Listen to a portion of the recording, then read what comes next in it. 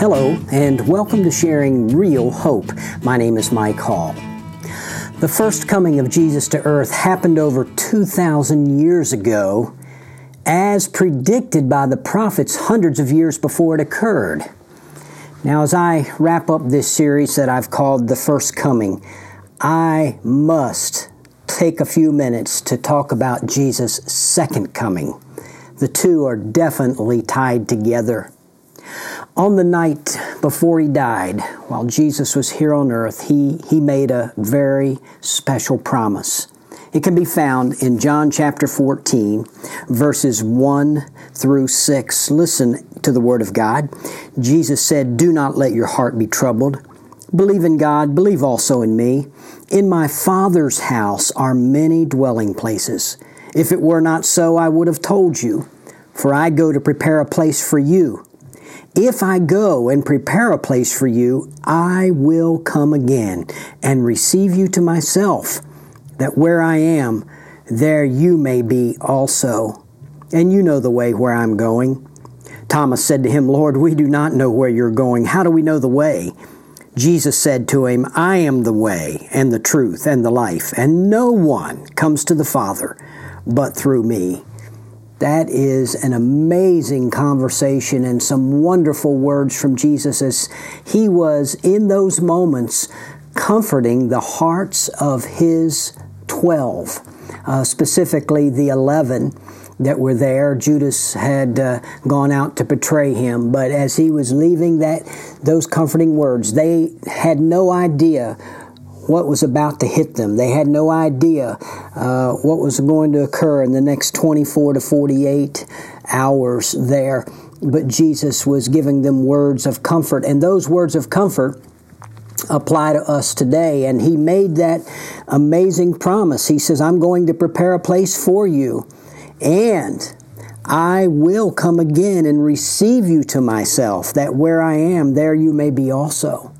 Jesus promised there on the night before He died, He promised that He would come again and He would take us to a place that He was going to prepare in His Father's house, a place with many dwelling places. He was going to come again, come back, and get us and take us to be with Him, and there we would be. Well, what a wonderful promise. Jesus did die. Jesus did raise the third day, and He did spend some 40 days on this earth after His resurrection, but then He ascended. And on the day that He ascended, the promise that He made was reiterated. Acts chapter 1, verses 9 to 11 say this: "After He had said these things," that He is Jesus, "He was lifted up while they were looking on, and a cloud received Him out of their sight. And as they were gazing intently into the sky while He was going, behold, two men in white clothing stood beside them. They also said, 'Men of Galilee, why do you stand looking up into the sky? This Jesus, who has been taken up from you into heaven, will come in just the same way as you have watched Him go into heaven.'" Wow. There is that promise reiterated and even made more specific. As they watch Jesus lift off of the earth and go up and disappear into the clouds, and they're gazing intently, and I would be too, staring up to get any last glimpse of Him, and probably amazed at what they're seeing there as He defied gravity. Two angels, two men in white, these are angels, appeared and said, "Why are you staring off there? This same Jesus will come again in the same way that you see Him going. He'll come back. He'll come back in the clouds. He'll come back and He will fulfill His promise to receive you." Well, in 1 Thessalonians chapter 4, the Apostle Paul elaborated even further. He was talking to a group there in that Thessalonican church, and they had lost some of their loved ones, had died, and obviously Paul had been teaching about the second coming, and they were wondering, okay, these people have died. Have they missed out on the second coming? And Paul says in 1 Thessalonians 4:13, "We do not want you to be uninformed, brethren, about those who are asleep," or those who've died in Christ. That's what the euphemism asleep means. so that you will not grieve as do the rest who have no hope. For if we believe that Jesus died and rose again, even so God will bring with him those who have fallen asleep in Jesus. For this we say to you by the word of the Lord, that we who are alive and remain until the coming of the Lord will not precede those who have fallen asleep. For the Lord himself will descend from heaven with a shout, with the voice of the archangel, and with the trumpet of God, and the dead in Christ will rise first. Then we who are alive and remain will be caught up together with them in the clouds to meet the Lord in the air, and so shall we always be with the Lord. And then Paul finishes up by saying, therefore comfort one another with these words. Oh my goodness, we need those words of comfort today. We look around us, and all around us it seems like everything is going to hell in a handbasket. Man, there are wars and rumors of wars. There are natural disasters. There are diseases. There are broken relationships. And on it goes. All we have to do is turn on the television and tune into a cable news station, and you'll just get all the negativity and the nastiness dumped on you that you want, and then some. But I want to tell you, in the middle of all of this broken world, there is this good news that Jesus is coming a second time. Just as he came the first time, he is absolutely going to come again. Here in 1 Thessalonians, Paul gives some very specific things. He talks about a resurrection of those that have died in Christ, that they will come with him. It says, even so God will bring with him those who have fallen asleep in Jesus. And so they're already with him in his presence, but their bodies will be raised. And Paul in another place in 1 Corinthians 15 talks about the change that we're going to get, this new body, this glorified body. And so at that moment, as Jesus comes, the first thing that happens is these bodies of the dead saints will raise and be changed. And they are coming with him. They have been alive consciously in his presence since the moment they died. They've been alive consciously in his presence. And Paul talked about that too. To be absent from the body is to be present with the Lord, consciously present with Jesus. And so they've been there. And they will come back with Jesus when he comes, and then there will be the resurrection of their bodies. And then it says, further, he says, for this we say to you by the word of the Lord. This is right from the lips of Jesus Christ himself.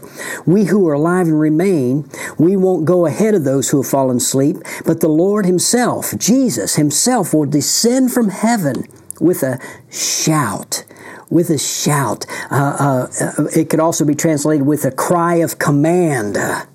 He comes with a cry of command, with the voice of the archangel and with the trumpet of God, and the dead in Christ will rise first. Then we who are alive and remain will be caught up together with them in the clouds to meet the Lord in the air. Caught up. So when Jesus comes, he's going to snatch us up out of here, and we'll be caught up, and there'll be a reunion in that moment, just in the moment, in the twinkling of an eye, in that very moment, before you can even bat an eye fully. There is that reunion, the resurrection. There is the reunion with the loved ones. There's a reunion with the Lord Jesus Christ. And then he says, so shall we always be with the Lord. And isn't it interesting that Paul says that? Because again, back in John 14, Jesus says that I'm going to come and get you, that where I am, there you will be with me. And that is probably the main point that we could make out of this second coming business. The second coming of Jesus is that we are going to be with him. We're going to be with him. You know, we talk about heaven, how beautiful it is, but I want to tell you what's most beautiful is that forever relationship with our King of Kings and Lord of Lords, with our Savior, with the one who loved us and gave himself up for us. That's what it's all about. Well, let me make a few closing observations about this second coming. And here's the first one. In the first coming, Jesus came and paid for sin to make salvation possible, but in the second coming, He consummates our salvation.